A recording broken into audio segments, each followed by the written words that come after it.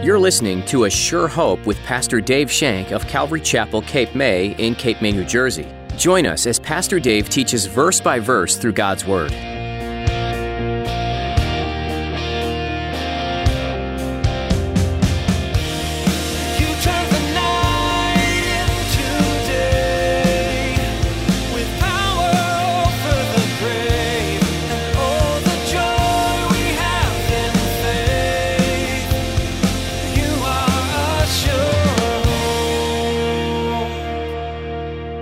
Living in this flesh means that your mind is dominated by the flesh. Living in the Spirit means your mind is dominated by the Spirit. Paul again in Romans 8:5 says, "They that are after the flesh do mind the things of the flesh. They that are after the things of the Spirit, the things of the Spirit. To be fleshly minded is death, but the mind of the Spirit is life and peace. The mind of the flesh is enmity against God and is not subject to the law of God, so then they are in the flesh, cannot please God." How often do you let your worldly desires have control? We are human beings, and by our nature, we desire things to satisfy our flesh. But today, Pastor Dave reminds us that we have a choice. You can live by your flesh, or you can walk by the Spirit. Choose wisely, for one leads to prosperity, and the other leads to destruction. Now here's Pastor Dave in the book of 2 Samuel chapter 13, as he continues his message, Walking in the Flesh Brings No Satisfaction. You are assured. We were going to the county meet, and if he did well in the county meet, he would advance to the states. Now, he probably could win county. This kid was good, setting records left and right, but he had a temper. He had a temper. And he had heard that one of the kids from the other team had called him a punk. And he got angry. And I saw this anger in him. And I went up to him, I said, "Man, you got to put this away. You got a job to do. You got a chance to go to the state championship track meet. You got a chance to represent it. Look, you're a senior in high school. Come on, man. Think about this." Okay. But you could see him, boy, he was so hot. And we boarded the bus, and I kept on looking back at him, and he sat down there all by himself going, and you could see him just boiling, right? Well, the bus ride was not that far. It was just down that mountain to the track where the meet was. And we got to the track, and I stood by the bus door as they were walking out. They're all coming out. "Yeah, come on, coach. Yeah, okay. Wait. Don't do anything stupid." "I won't, coach. Don't do anything stupid." "I won't, coach. Don't you know that he walked right over and walked right into there, never checked in to where the referee was, went right over to the kid, boom, punched him right in the mouth. No state championship for you, pal. They even threw him off the field. They even made him sit in the bus the entire rest of the meet. I said, "What was that all about?" "I was mad." I said, "Yeah, I guess so." But see, that's what happens. That's what happens when our anger goes unchecked. When our anger is allowed to fester and our anger continues to move on, that's what's happening to him. Absalom was smart, and he was a cunning little killer. And he waited until Amnon was there, gave him a little bit of vino, gave him a little wine, and we're tipping the glass a little bit. They're making merry. Things are going good. Now, Amnon probably came to the feast a little bit timid. He didn't know what his brother was going to do because he knew his brother wasn't real happy with him. But after a few cups of wine, he was just, he was kicking back. He was kicking back, and at the moment Absalom gave the order, "Strike Ammon," he was dead. Now, if you look closely at this soap opera that I've been calling it, you can see it's centered around lust. This whole soap opera is centered around lust, and it ends with death. And the results of this fiasco are a dead son, a broken-hearted dad, a depressed and ashamed sister, and another son who's running for his life. Exactly what the Lord had predicted when the Lord told him that the chastisement would fall upon him. All because of lust. All because of lust. The Apostle Peter, writing in 1 Peter 2:11, says that this lust that is among us is warring in our souls. That lust is warring in our souls. And when we know that all that is of the world, the lust of the flesh, the lust of the eyes, and the pride of life, we obtain these things from fleshly lust. And we can only abstain from fleshly lust if we think of ourselves as not being permanent here, as sojourners and pilgrims, that we recognize that the world's not our home, that our citizenship is really in heaven. When we recognize that, we can go through. And the Apostle Paul picks up on Peter's statement in Galatians 5, verse 16. You know the verse. Walk in the Spirit, and you will not fulfill the lusts of the flesh. Walk in the Spirit.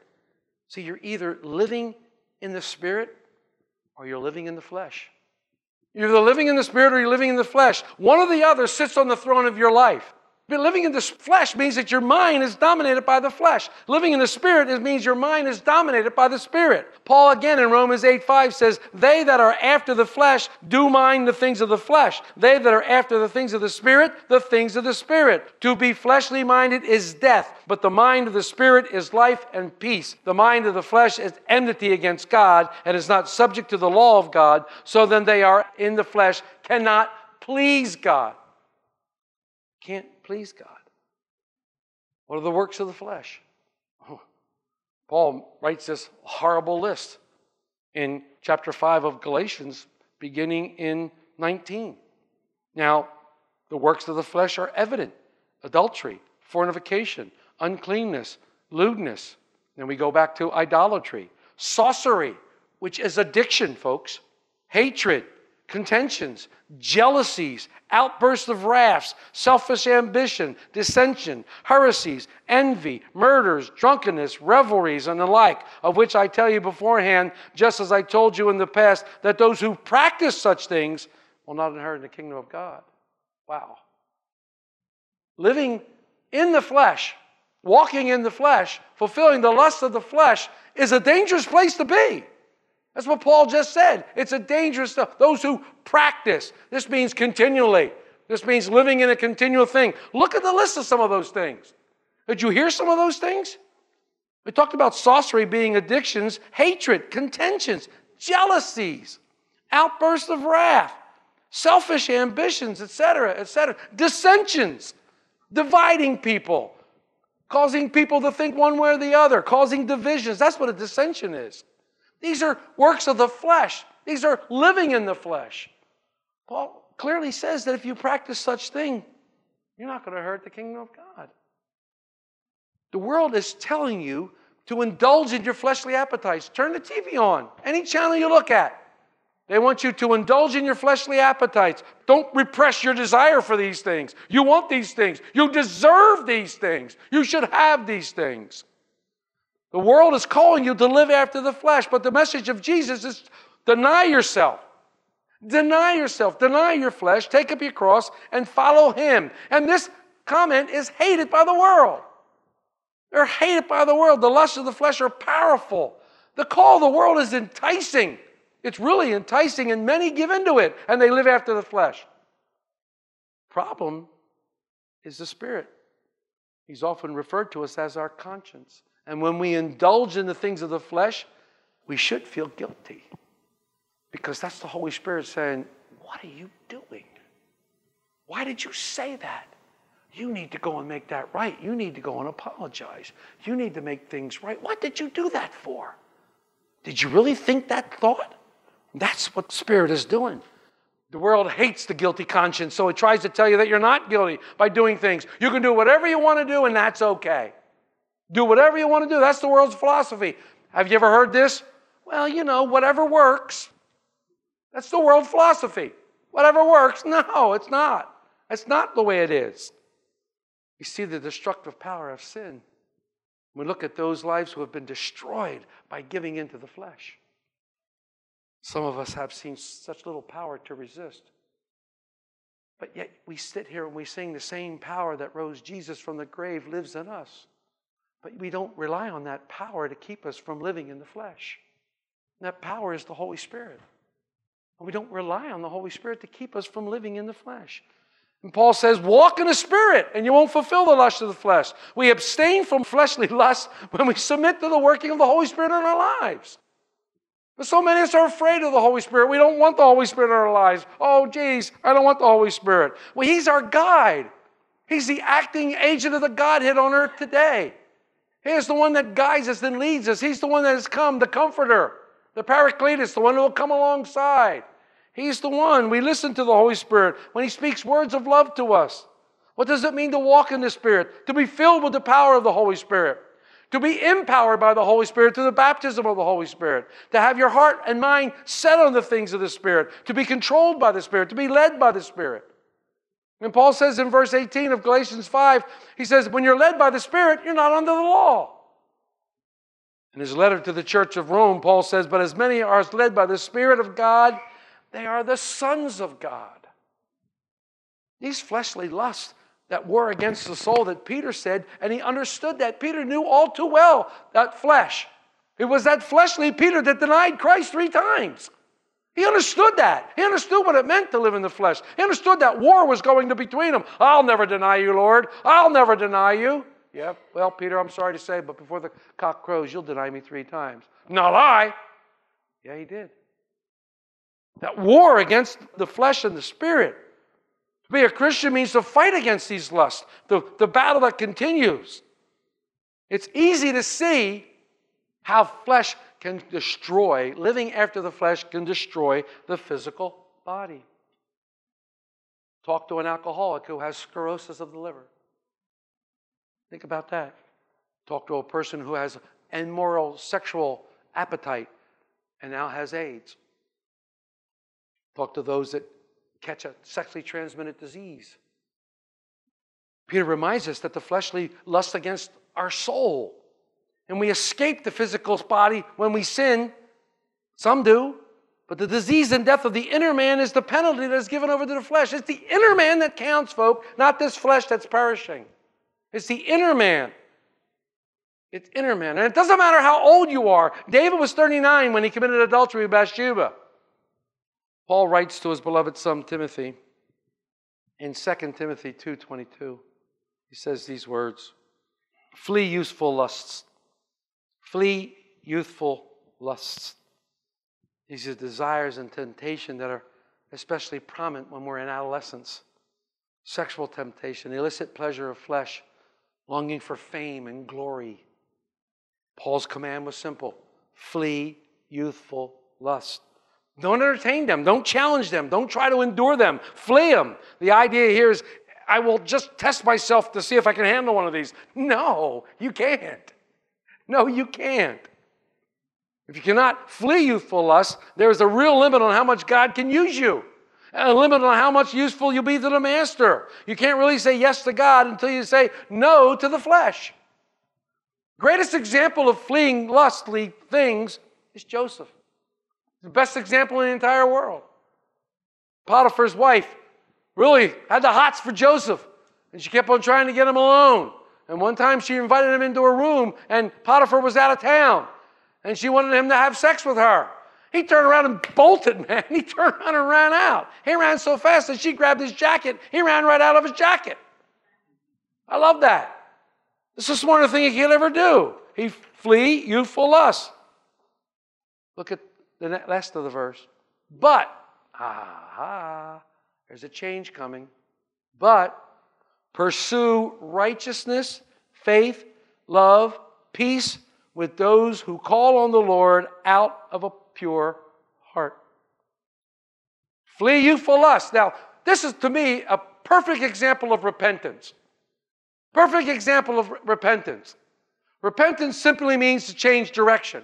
Repentance simply means to change your mind. So if I'm going after youthful lust and I want to flee youthful lust and turn around and turn towards righteousness, see, I've turned my back now on youthful lust and now I'm headed this way.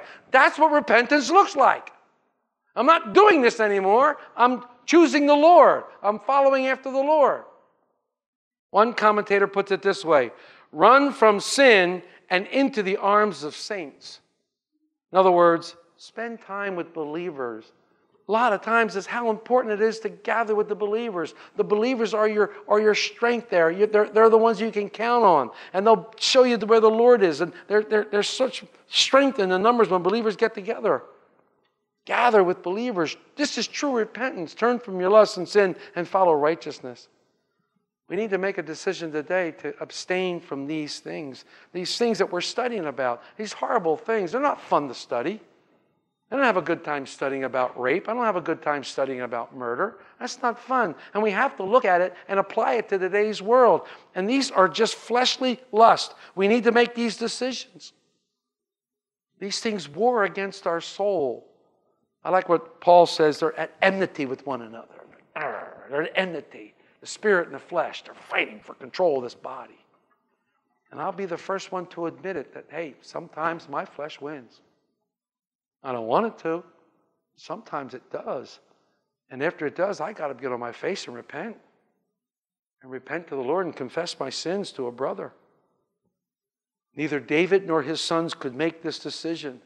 They couldn't make a decision to flee youthful lust, and they're paying a huge price. David's entire family is collapsing before his eyes. He might even lose the kingdom. And now he's lost a son. And he's getting ready to lose another son who's going to run away. And he has a daughter that was raped and scarred for life. Because they couldn't flee youthful lust. Notice one thing, if you will.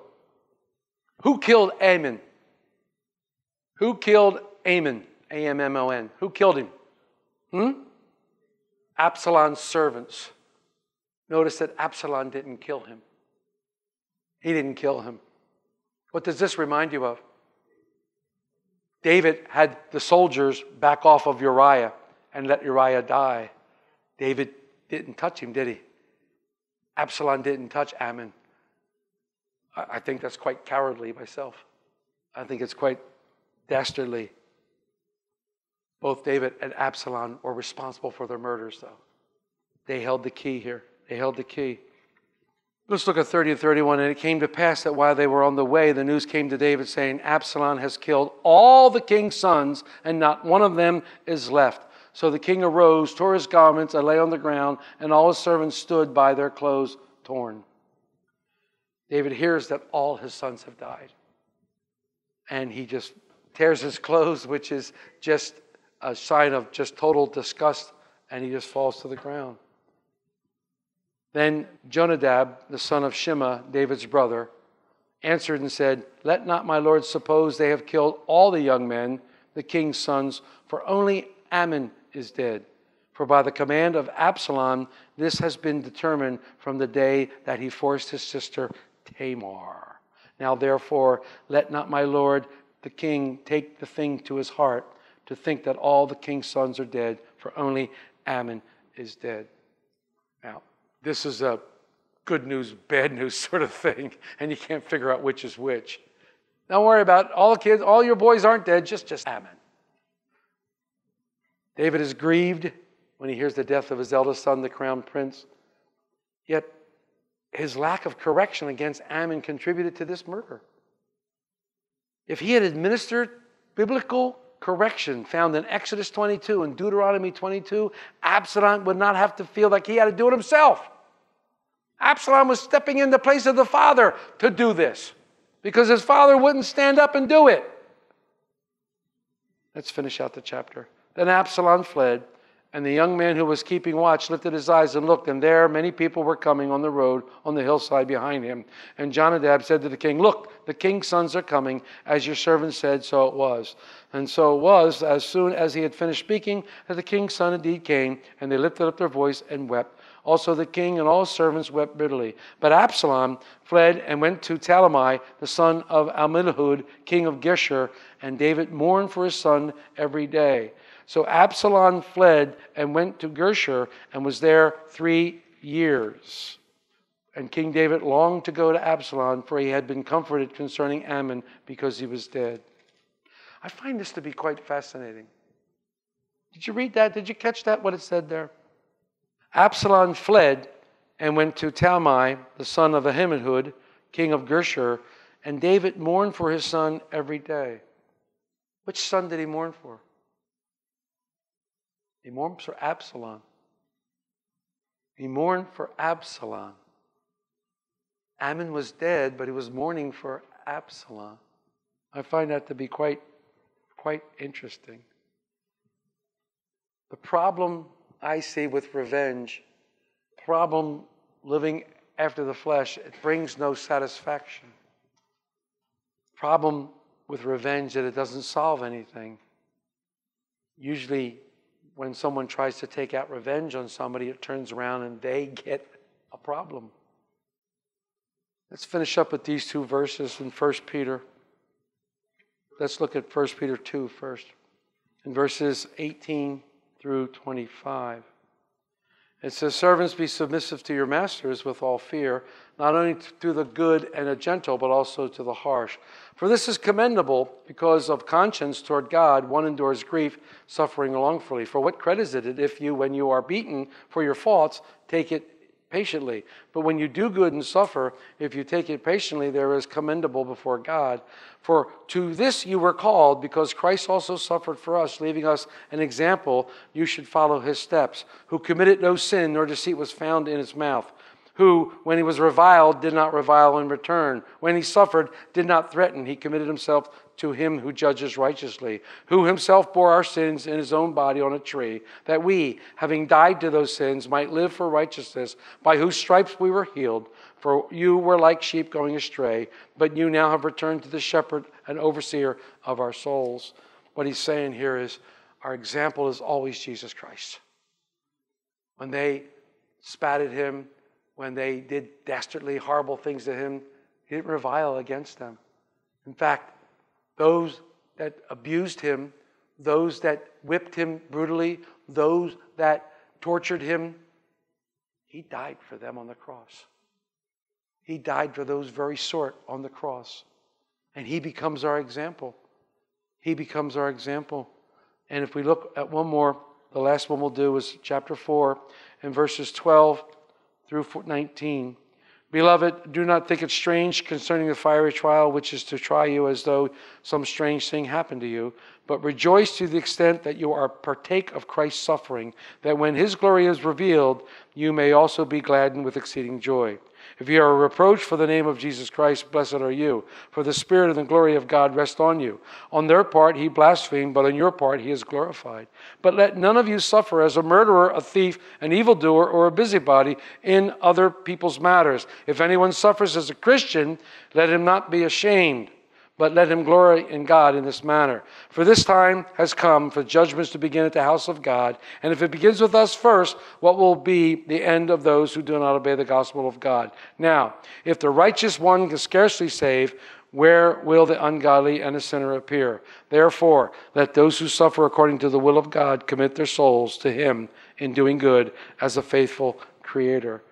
Christ is always our example of someone who has endured punishment after punishment after punishment unjustly. He's our example. He's our example. Now, you're going to endure things that you bring on yourselves.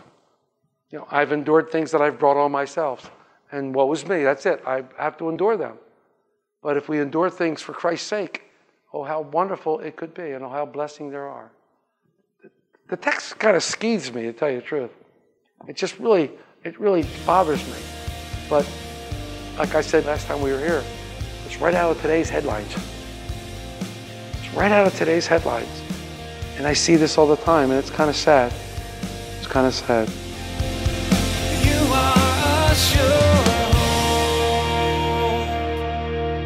Our time with you is running short for today's edition of A Sure Hope. Pastor Dave Shank will continue this journey through 2 Samuel when you join us next time. But for now, you can listen to this teaching and others from this series online at ASureHopeRadio.com. We encourage you to download these messages so they are available wherever you are. We know how busy life can get, but there's always time to pause, even if only for a few minutes. Those short breaks could be filled with the study of Scripture, getting to know God better through His own Word.